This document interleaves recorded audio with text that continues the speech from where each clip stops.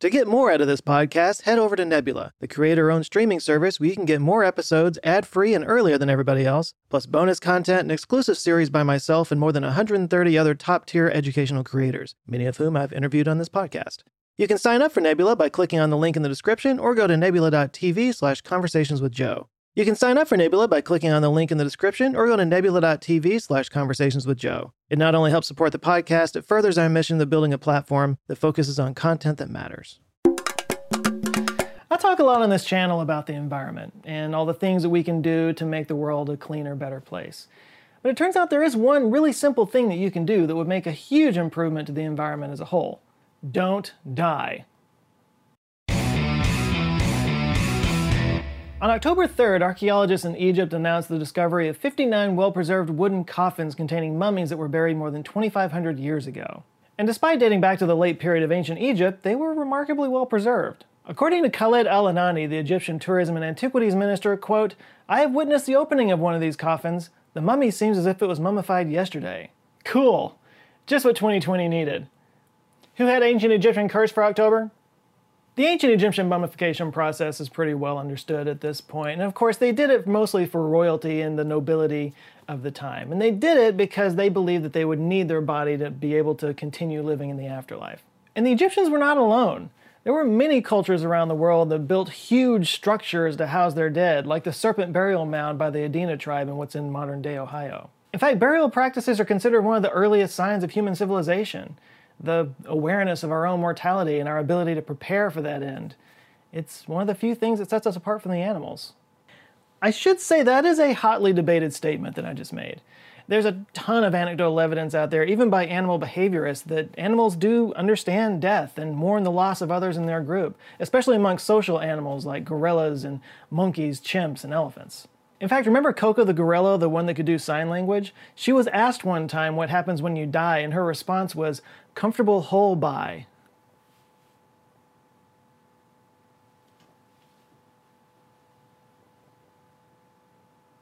Now sure, the ancient Egyptians had pretty much perfected the embalming technique with the technology that they had at their time, but that doesn't hold a candle to what we can do today, and we do that for pretty much anybody. Typical embalming today pretty much perfectly preserves the body.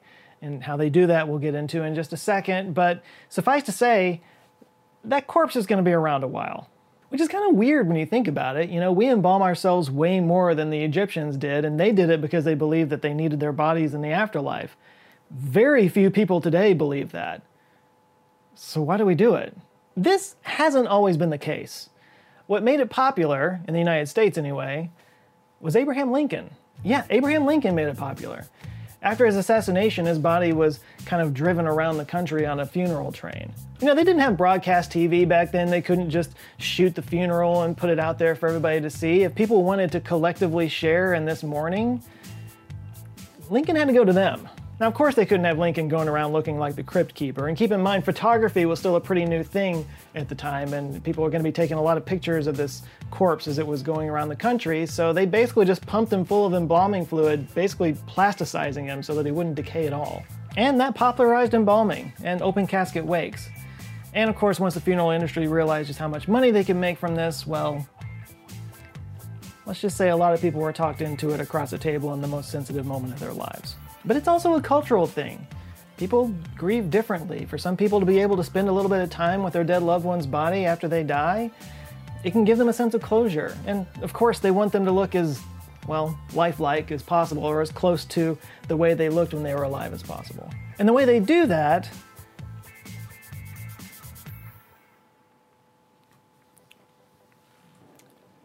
So this is a very sensitive topic, and I'm going to be getting into some really gruesome stuff here. So if you're not comfortable with discussions about very specific things that are done with dead bodies, I'm going to put timestamps down in the description, and it'll show up in the little timeline down below. You can skip ahead and move around however you want, wherever you're comfortable with. I'm just giving you that heads up, okay? You've been warned.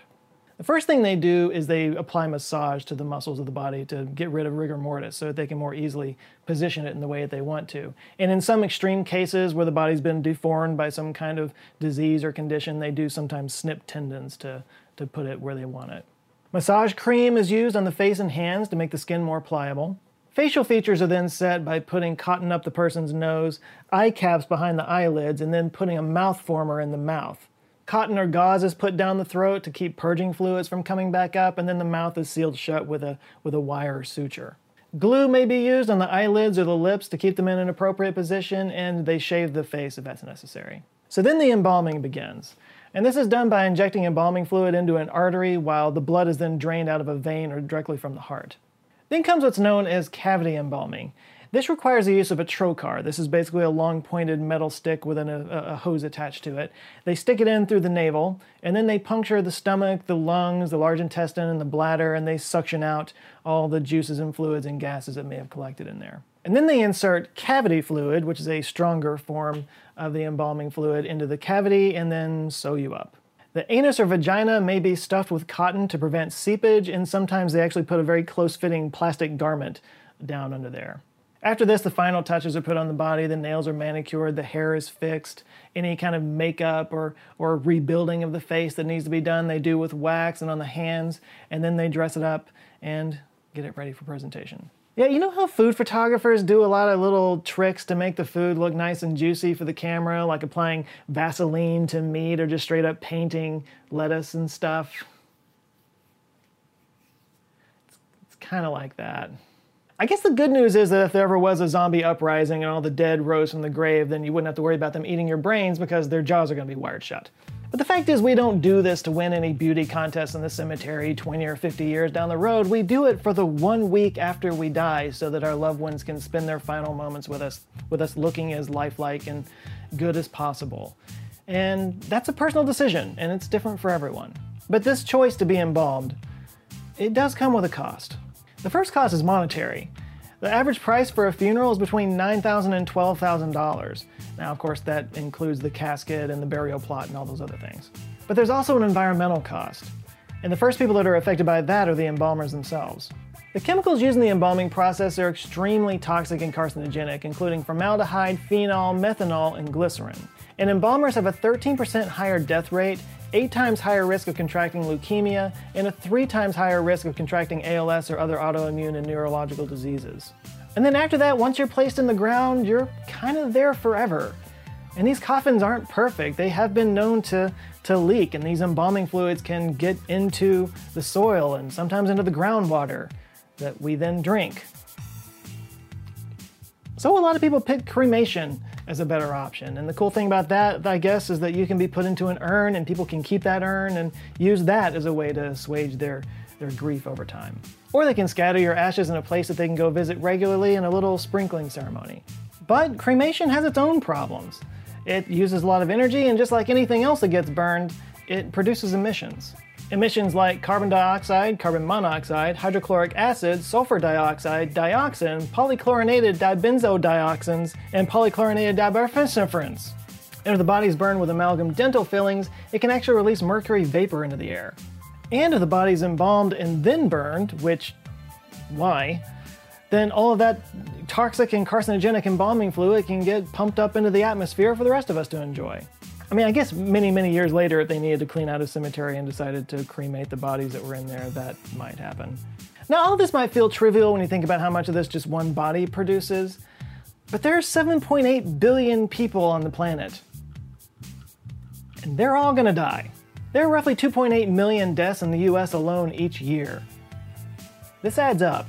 It adds up to 77,000 trees for 20 million boards for caskets, enough concrete to go from San Francisco to Kansas City on a 2-lane highway or pave a sidewalk to the moon 28 times, 6 Olympic-sized swimming pools or 4.3 million gallons of formaldehyde, which is carcinogenic, and 115 million tons of casket steel, enough to build most of the high-rises in Tokyo. The environmental impact of the funeral industry is vast. In fact, one might say the funeral industry is burying us. So if you want to be environmentally conscious when it comes your time to meet your old pets at the Rainbow Bridge, there are some options. The first option is just what they call a green burial, and the green burial is basically just the way we used to be buried. No getting your guts sucked out and all that. In this option, the grave is more shallow than normal burials, and this gives more opportunity for oxygen to get in there and for more decomposition to take place. Nature spent about 4 billion years in R&D on decomposing things. In fact, it only takes about 4 months before the flesh is gone completely and just a skeleton remains. The shallow death also allows for aerobic decomposition as opposed to anaerobic decomposition, which can often breed viruses. And usually these green cemeteries are just sort of natural areas with minimal landscaping, so you don't have the energy that goes into maintaining a normal cemetery. So instead, your family can just kind of walk down a path in a forest and stop at a rock that has your name on it. They just use natural rocks instead of using a gravestone, again, for environmental purposes. The next one is called premession, which is kind of the opposite of cremation, whereas instead of being burned and turned into ashes, you're actually frozen with liquid nitrogen and then crumbled up into dust. This dust can then be buried or put into an urn just like a cremation, or some people choose to kind of scatter it in a garden so that some plants can make use of your nutrients, the whole circle of life thing. Now, an interesting point about this method is that they can actually separate out the heavy metals that have accumulated in your body, which we actually have a fair amount of. Maybe it's enough to make a piece of jewelry if you wanted to. Or, hey, you could donate your body to a body farm. This is exactly what it sounds like. A body farm is a place where bodies are left out in various configurations to more closely study the process of decomposition.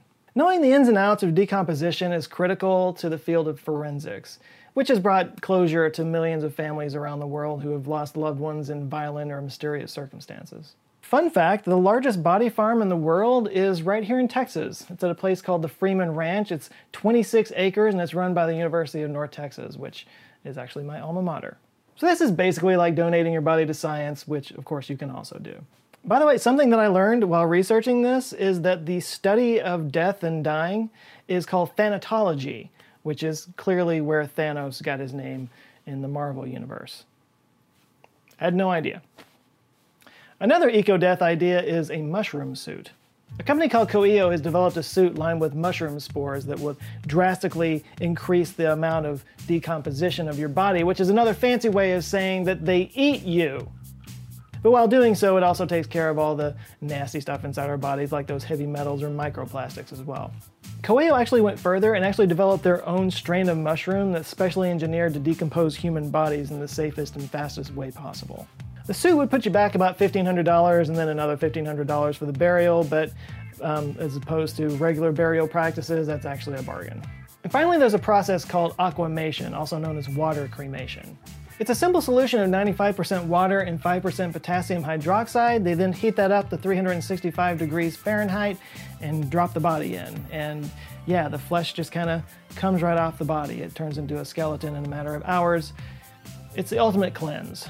The resulting water is then safe enough to just go straight into the sewer, and then the bones are ground up, and then that can be given to the families to do with it whatever they want. Now, all this can be done in a couple of hours for the water part of it. The bones might take a few days to dry, but it takes a lot less energy than regular cremation, making it a lot more environmentally friendly. The only drawback is it's not a very standard practice, so you might not be able to find that everywhere. And there are also various ways of taking your remains, whatever it is that you wind up doing with them, and planting it underneath the tree. And then the tree can use those remains as nutrients to grow. And I kind of like this idea, you know, that people can come and visit this tree, kind of feel like they can connect with you, maybe sit under your shade someday. I don't know, it's poetic. But let's just say you're more of an artist and a weirdo than an environmentalist, and you want to do something really creative and interesting with your body. Well, there's a lot of options for that as well. You can have your body turned into glass art. A company called Artful Ashes will turn your ashes into glass artwork of whatever kind you want for as low as $75. If you want your very German grandfather turned into a giant beer glass, you can do that, if you want. Thanks, Grandpa. A company called Eternal Reefs will turn your body into a living reef in the ocean. It costs about $3,000, so not too bad, but hey, you get to be a home for little fishies and corals and stuff. A company called Life Gem will turn your body into a diamond for about $750, which is not too bad. You know, I brought up earlier, maybe your metals could be turned into a piece of jewelry. Here's another way of doing that. And you can have your remains shot into space. I'm sure some of you nerds that watch this channel would be into that. There are a few companies that offer this service, including Elysium Space, Beyond Burials, and Celestis. You can get yourself put into a permanent Earth orbit, a moon orbit, or just shot as far away from Earth as possible and roam around the solar system for eternity. Or if you want to go out with a bang, you could be put on a trajectory to burn up in the atmosphere and basically turn into a shooting star. That might make a pretty awesome funeral, actually, assuming it's not cloudy. Or if you really want to go out with a bang, you could be turned into fireworks. A company called Heavens Above Fireworks can shoot you up into the sky and blow you up so you can recreate the national anthem. They can also do it for your pets as well, which is actually kind of ironic because dogs hate fireworks. And last but not least, you can be pressed into a vinyl record, which is actually kind of cool. So if you want to go out with a final album drop, a company called Vinyl can do that for you. If you're a big music lover, it might be your favorite album that could be turned into, or if you're a musician, it could be some of your own music, or you could record a farewell message that could be played off of it. Actually, I don't know if that's really cool or really creepy. Death is not easy to talk about. I wasn't really thrilled about recording this, if I'm going to be honest with you. But it is something we should probably prepare for, if for no other reason than to take the pressure off of our loved ones to make that decision for us, which is usually why embalming gets picked anyway. Like I said, it's not really for us, it's for them. But you do have a lot of choices. There's many different ways to be buried as there are people in the world. So whatever it is that's meaningful to you, you can have that reflected in your big send-off. So make it a good one. Also, if you're looking for some comfortable underwear to be buried in, you might want to check out Mack Weldon. Oh, and you don't have to wait for your funeral. You can wear them while you're alive. In fact, I recommend that. Mack Weldon, underwear for living people. I've talked about Mack Weldon before. Mack Weldon makes insanely comfortable underwear, and they make sure they're insanely comfortable by actually designing their own fabric. They created a few different types of fabric, actually. You've got your dry knit, your air knit, warm knit. They even have a series called the Silver Series, which is treated with silver so it's antimicrobial, which means they remain odor-free. I've got several pairs of Mack Weldon boxer briefs, and actually, yes, I'm wearing some right now. And they didn't just stop with underwear. They make shirts, shorts, pants, hoodies, jackets, hats, scarves, gloves, slippers. If you've got body parts, they've got a covering for it. The buying process is super easy online. They deliver fast. They even offer a no questions asked refund if you don't like the first item you buy from them. And if you like their products, and you will, and you want to buy more in the future, they got a new loyalty program called Weldon Blue to make that even easier and save you money. When you sign up for Weldon Blue, you get free shipping for life. That's level 1, but after you spend $200, you get to level 2, which gives you 20% off every order for the next year. So if you want to give it a try and see for yourself, just go to mackweldon.com/JoeScott, then enter the promo code JoeScott at checkout, and you'll get 20% off your first order. And if you don't like your first pair for whatever reason, again, they will refund your money. So you really got nothing to lose. Anyway, links in the description, but one more time, it's mackweldon.com/JoeScott. Go check it out. I think you'll like it. All right, thanks to Mack Weldon for supporting this video, and a huge shout out to the Answer Files on Patreon that are building an awesome community, supporting me and each other, and I really love you guys. By the way, I always get comments in the comments where people are saying, how come these people are able to comment early when the video just came out? Well, that's because they're Patreon supporters and channel members, so if you want to be able to do that as well, here's how you do it. But we got some new people. I want to murder their names real quick. We got Mirik Gogri, Stan Saluda, Gabby Duro, Jeremiah Mack, Colin McVeigh, Reed Bowman, Mike Reed, Patrick Olson, SM Pace, Ethan Leger, I think, and Emily Croxall. Thank you guys so much. If you'd like to join them, get early access and all that crazy stuff, you can go to patreon.com/answerswithjoe. T-shirts available at the store at answerswithjoe.com/store. There's also hats, hoodies, stickers, mugs, all kinds of stuff with cool, fun, geeky things that make people go, ah, and you like it when people do that. So go check it out for yourself. It does support the channel as well, and an artist that lives in Prague who does this awesome work for us. So again, answerswithjoe.com/store. Please like and share this video if you liked it, and if this is your first time here, maybe check out this video. Google thinks you'll like that one, or any of the others down here on the side that got my face on them. And if you enjoy them and you want to see them whenever I Brit them out, you can go and subscribe, and I screwed that up. Please do like and share this video if you liked it, and if this is your first time here, Google thinks you'll like that one, so click here on that thing. Any of the others have my face on it, you can go check those out, and if you enjoy them, I invite you to subscribe, because then you'll be the first to see them. I come out with videos every Monday. All right, that's it. Thanks a lot for watching. You guys go out there, have an eye-opening rest of the week, stay safe, and I'll see you next Monday. Love you guys. Take care.